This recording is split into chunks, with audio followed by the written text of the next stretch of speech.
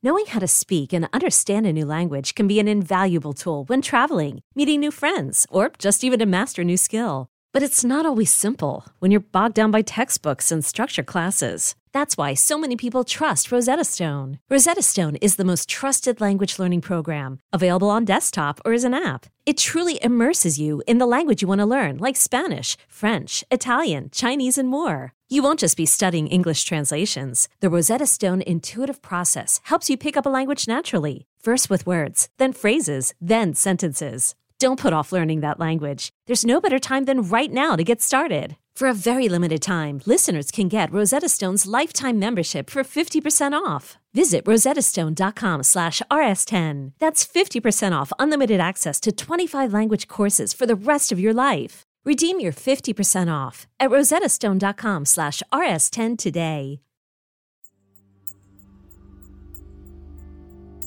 This group perpetrated close to 25 arsons across the Pacific Northwest.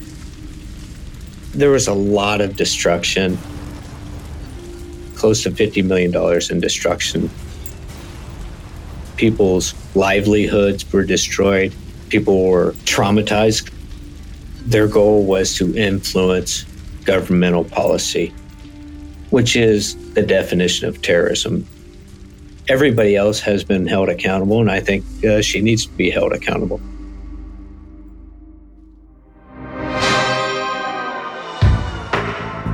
Between 1996 and 2001, a tight-knit cell of radical environmentalists known as The Family executes a campaign of eco-terrorism across the western United States. Part of the Earth Liberation Front movement, or ELF, The Family is responsible for more than 40 fire bombings and other crimes, causing nearly $50 million worth of destruction. The FBI has pursued the elusive members of The Family for over 20 years, bringing all of them to justice, except one, a founder of the terrorist group who has managed to vanish into thin air. Originally known as Josephine Sunshine Overacre, this unlikely outlaw has assumed multiple identities over the years, and no one knows if she's living a quiet life in hiding or if she's capable of more acts of terrorism.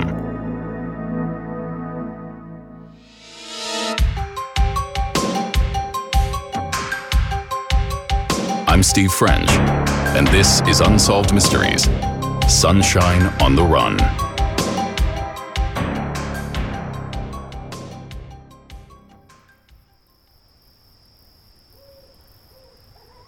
It's Monday, October 19th, 1998.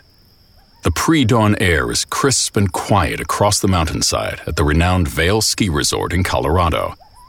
It's the lead-up to ski season, and later that day, work is set to begin on a controversial expansion called the Blue Sky Basin. Suddenly, at 3:30 a.m., the calm is pierced by the sounds of a fire alarm at Vail Ski Patrol headquarters. 24 minutes later, a second alarm sounds a mile east at Camp 1. 4 minutes after that, another blares out from the Two Elk Lodge.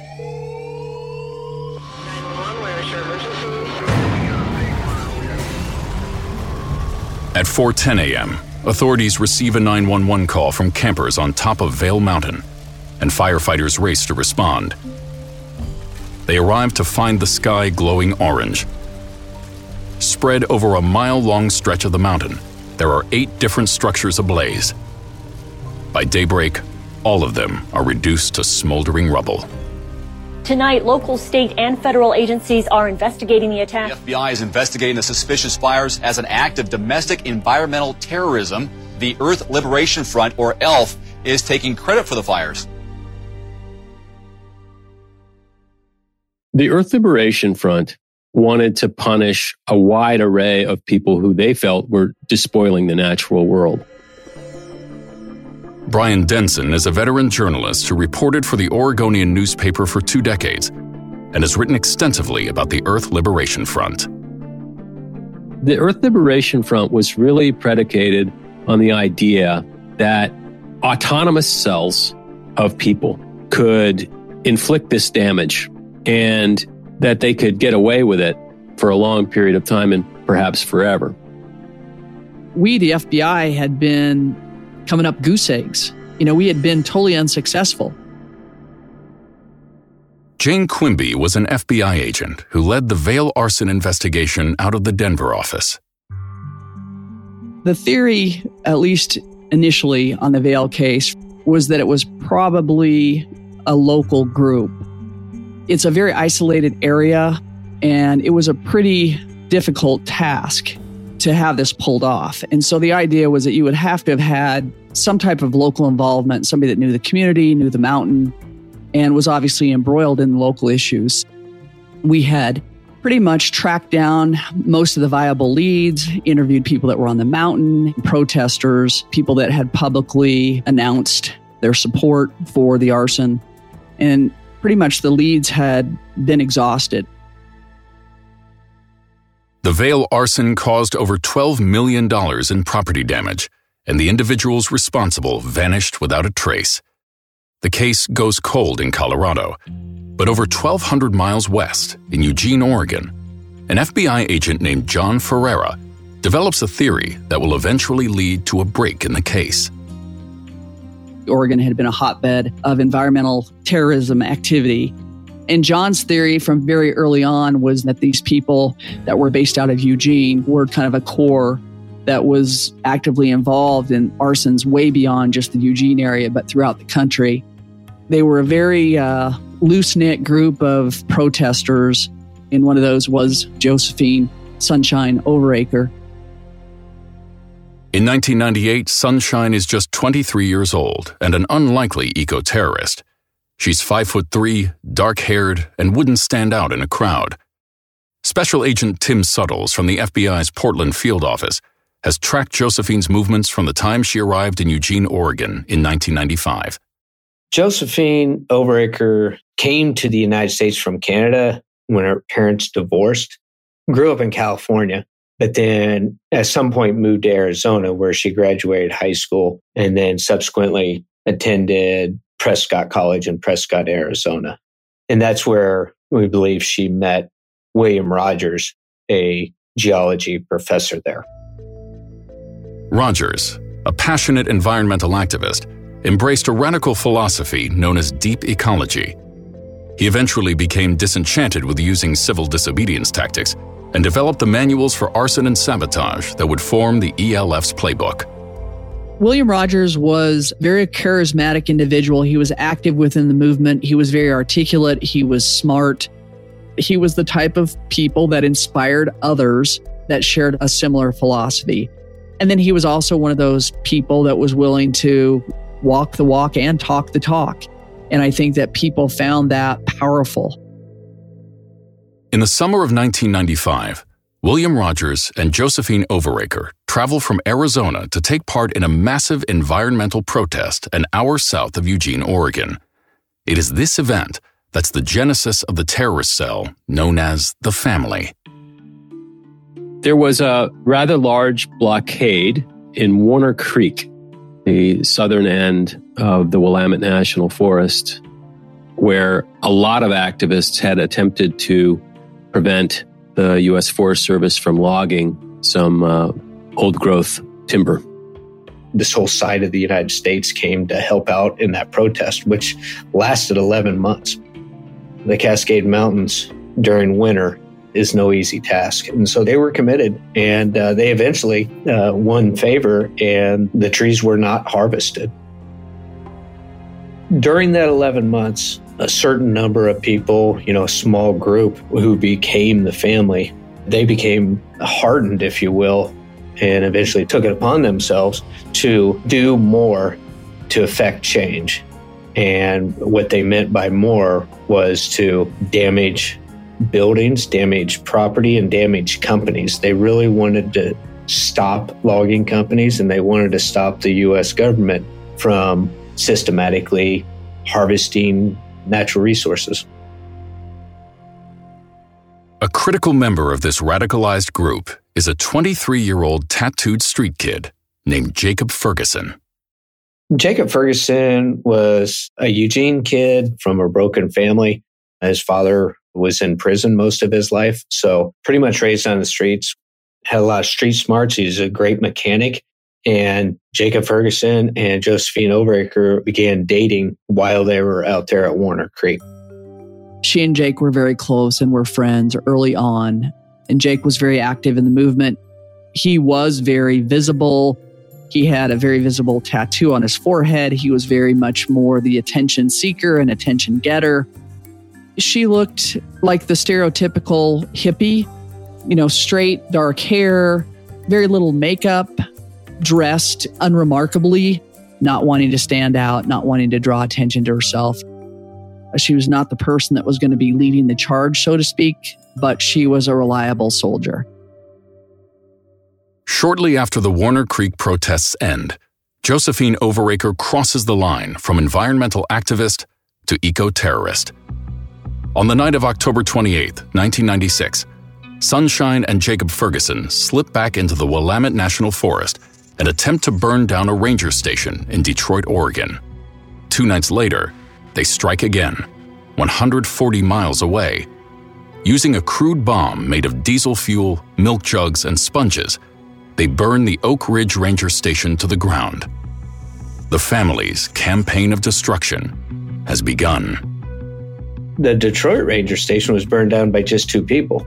That was Josephine Overacre and Jacob Ferguson. The Oak Ridge Station, one more person joined, that was Kevin Tubbs.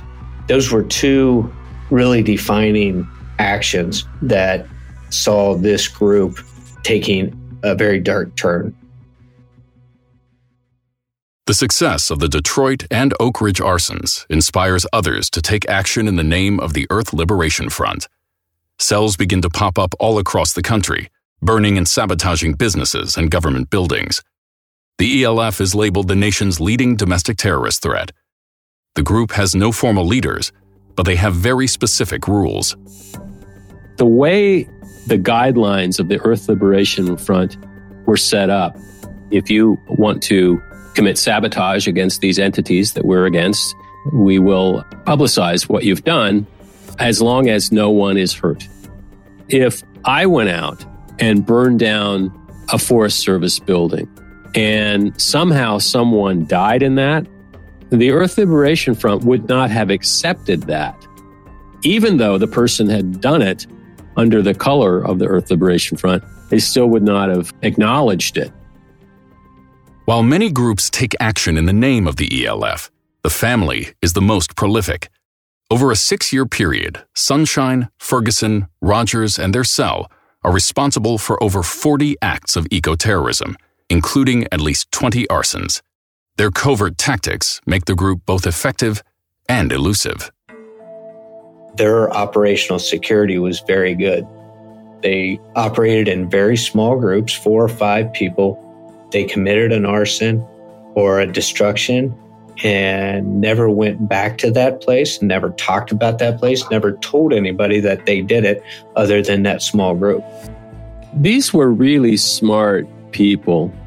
Some of the members were highly educated, and they were really successful at building firebombs that really worked. They started off very crudely. They were basically just gallon milk jugs, with sponges for igniters when they first started. And then they became very, very sophisticated electronic timed devices. As they progressed, they also were being ever more careful to avoid being caught by circumstantial evidence such as DNA.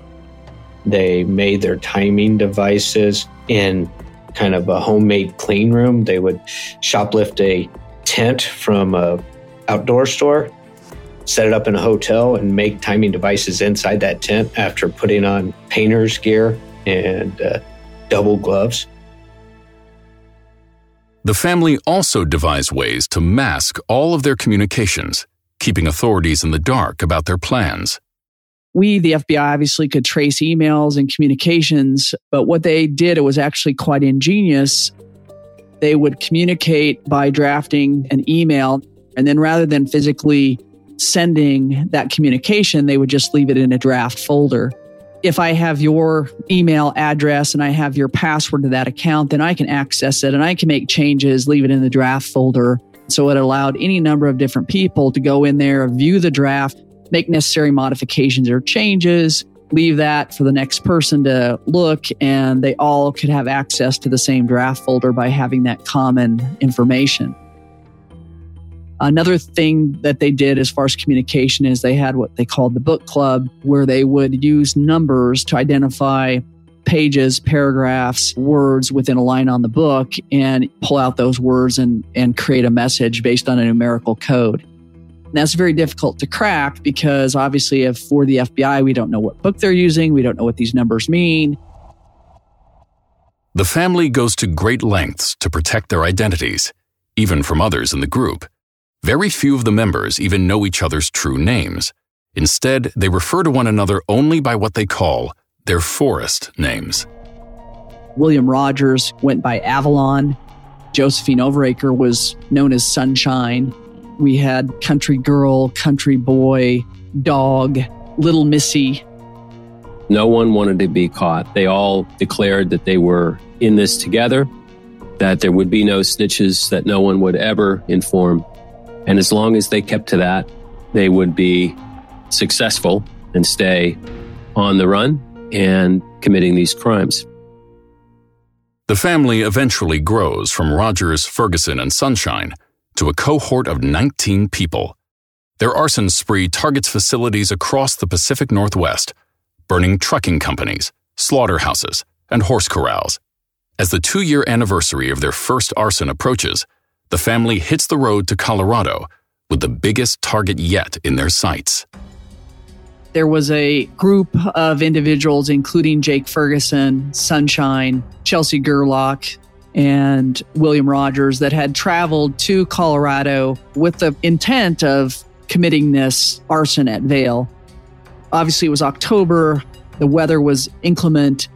They had a lot of difficulties because now they were dealing with high altitude. It was cold. It was snowy. They had some technical difficulties in terms of the timing devices that they intended to use. The enormity of what they were proposing to do, I think, kind of hit the group, and they started to become a little bit discouraged, thinking, are we really going to be able to pull this off? And so the group, with the exception of Chelsea Gerlach and William Rogers, returned to Oregon with the intent that they would come back at some later point in time. But in spite of the challenges, William Rogers feels this action cannot wait. Sometime after midnight on October 19th, he heads up the mountain alone, determined to set Vail ablaze. He put devices in, we believe, buckets, plastic buckets with a combination of diesel and fuel oil, placed those around the perimeter of the buildings, then ran across and transporting the fuel mixture himself 1.5 miles, and this is probably, I would guess, at least probably 10,000 feet of elevation, and torched all these facilities. And then upon completion, ran down the mountain, injured himself, hurt his ankle pretty severely, and then left the area.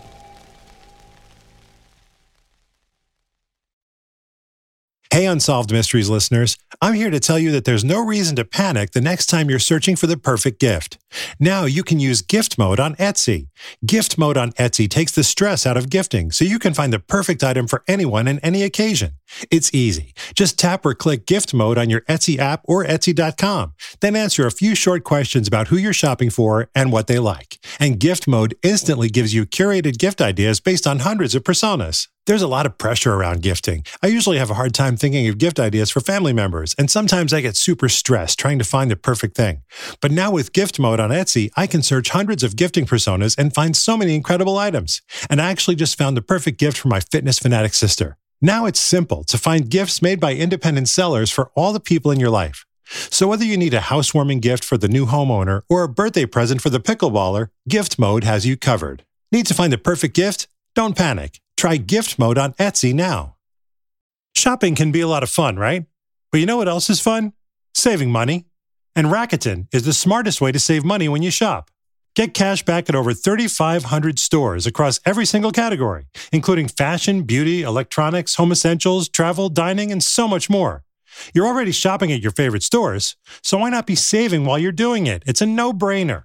Shop brands like Macy's, Blue Mercury, Petco, Nike, Urban Outfitters, Neiman Marcus, and so much more. Here's how it works. The stores pay Rakuten a commission for sending them shoppers, and Rakuten shares the commission with its members. You get paid via check or PayPal quarterly. Maximize your savings by stacking cash back on top of other deals like store sales and coupons. Rakuten has 17 million members who are already saving. Why not join them? Membership is free and it's easy to sign up. Cashback rates change daily. Start all your shopping at Rakuten.com or get the Rakuten app and start saving today.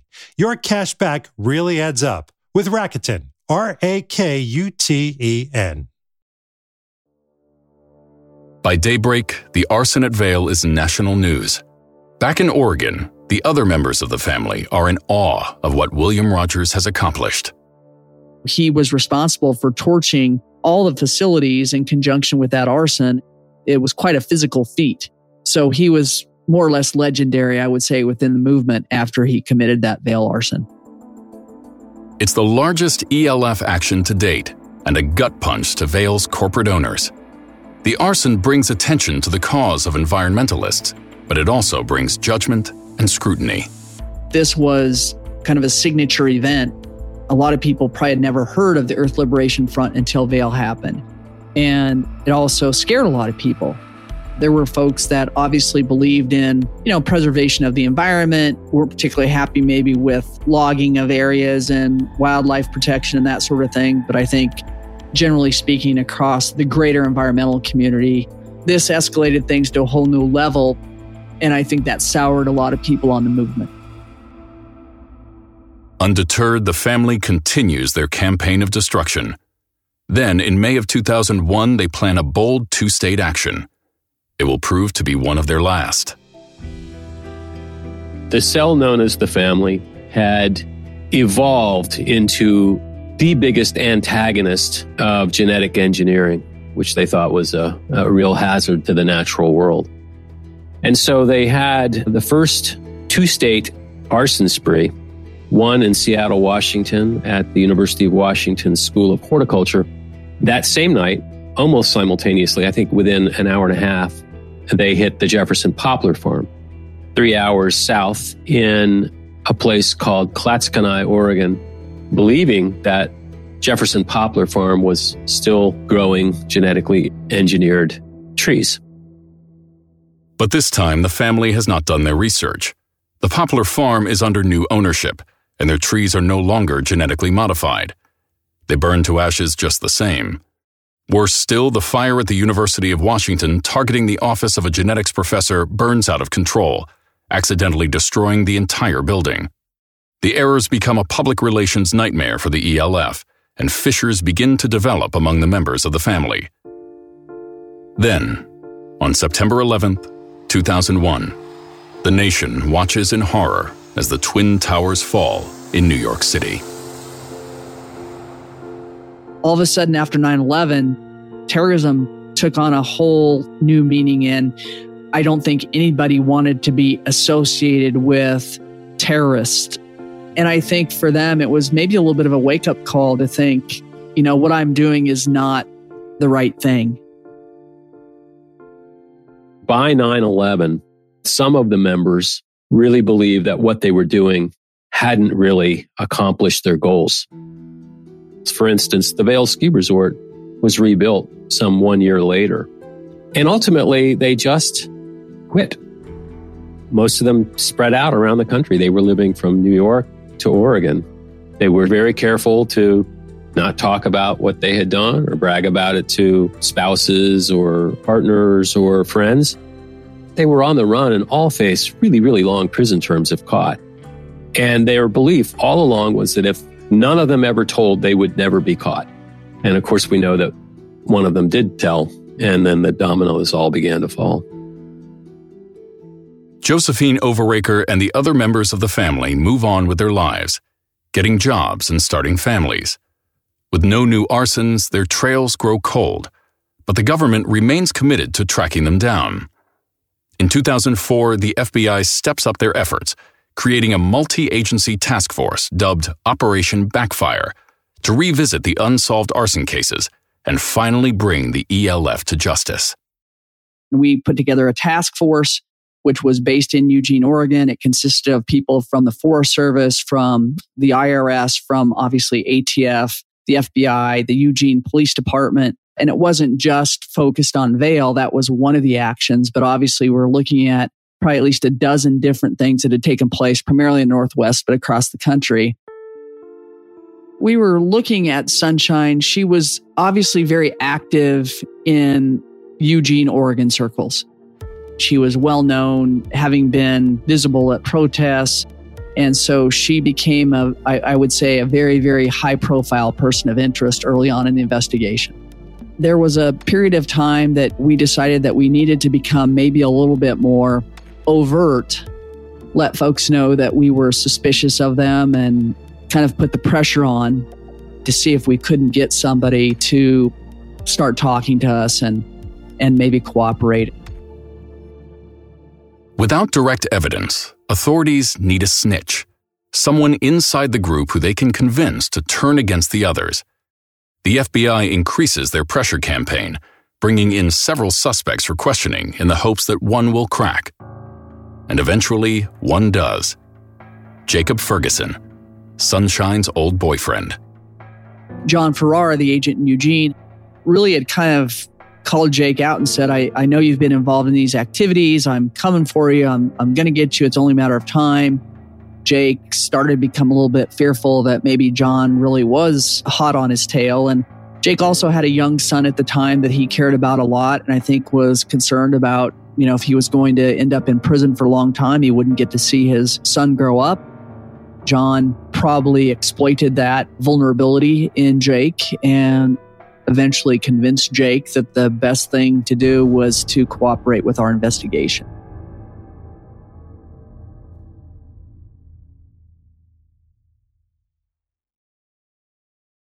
In 2004, Jacob Ferguson makes a deal. In exchange for immunity from prosecution, he reveals the details of every ELF action he was involved in. He also agrees to betray his former accomplices. Agents hook him up with a wire as he pays social visits to other targets on the FBI's wanted list. He traveled the country from Oregon to New York, meeting with people and saying, hey, remember when? And by God, some of them were willing to talk to him. In fact, most of them did. And they reminisced about their crimes, all of which was being recorded by agents and prosecutors out in these raid bands. They collected all this information, and then they began to go visit those people and get them to become cooperating witnesses. On December 7th, 2005, FBI agents swoop in and arrest 6 alleged members of the family in a coordinated 5-state operation. When presented with the threat of life in federal prison, most of them choose to cut a deal and inform on the others, leading swiftly to more arrests.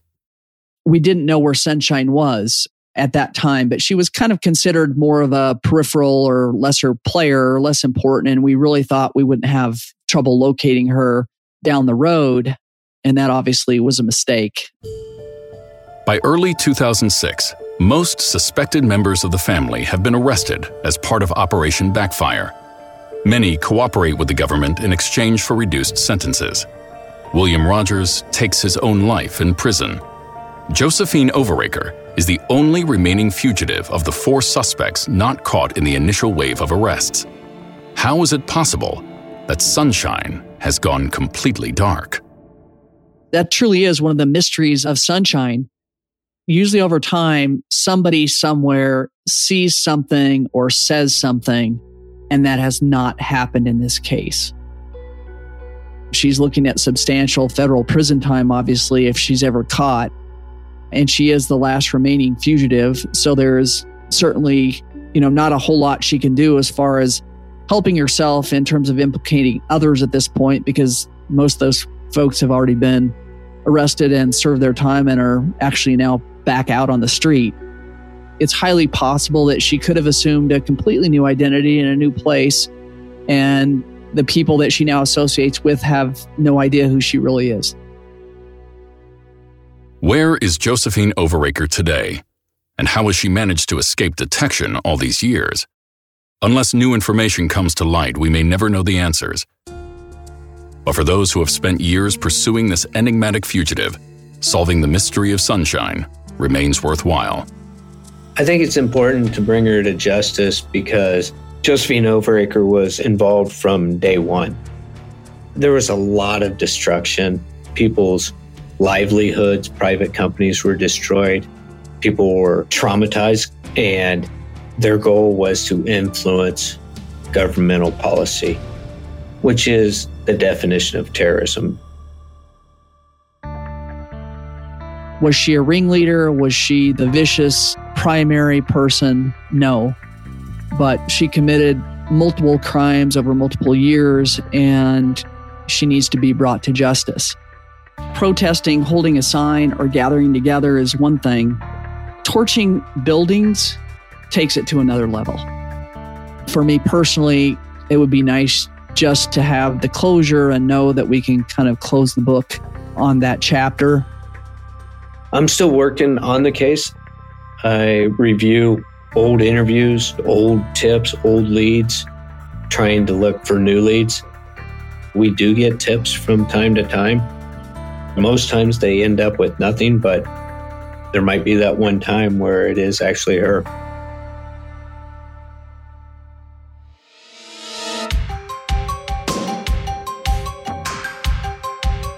The FBI is offering a $50,000 reward for information leading to the arrest of Josephine Sunshine Overaker. She's believed to now be in her late 40s and is known to go by many aliases. She has a large tattoo of a bird stretching across her upper back. In the past, she has worked as a firefighter, a midwife, a masseuse, and a sheep herder. She is fluent in Spanish, and authorities believe she could be living in Spain. If you have any information, please contact the Federal Bureau of Investigation at 1-800-CALL-FBI. Go to tips.fbi.gov or submit a tip at unsolved.com. Next on Unsolved Mysteries. She knows or she's responsible. And I says, I don't know what to say about this. And she says, another thing I'm telling you, they knew I was talking to you. I'd be next. This was in September. A few months later, she was dead.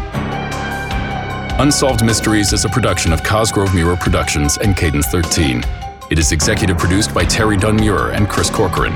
Produced by Lloyd Lockridge, Christine Lennig, Courtney Ennis, Paige Heimson, and Paul Yates. The story producer for this episode was Molly Ryan, and it was edited by Keith Shea. From Cadence 13, editing, mixing, and mastering by Chris Basil, Andy Jaskowitz, and Bill Schultz. Production support by Sean Cherry and Ian Mont. Artwork and design is by Kurt Courtney. Publicity by Josephina Francis and Hilary Schuff. The original theme music was composed by Gary Malkin and Michael Boyd. Thanks for listening to episode 32 of Unsolved Mysteries.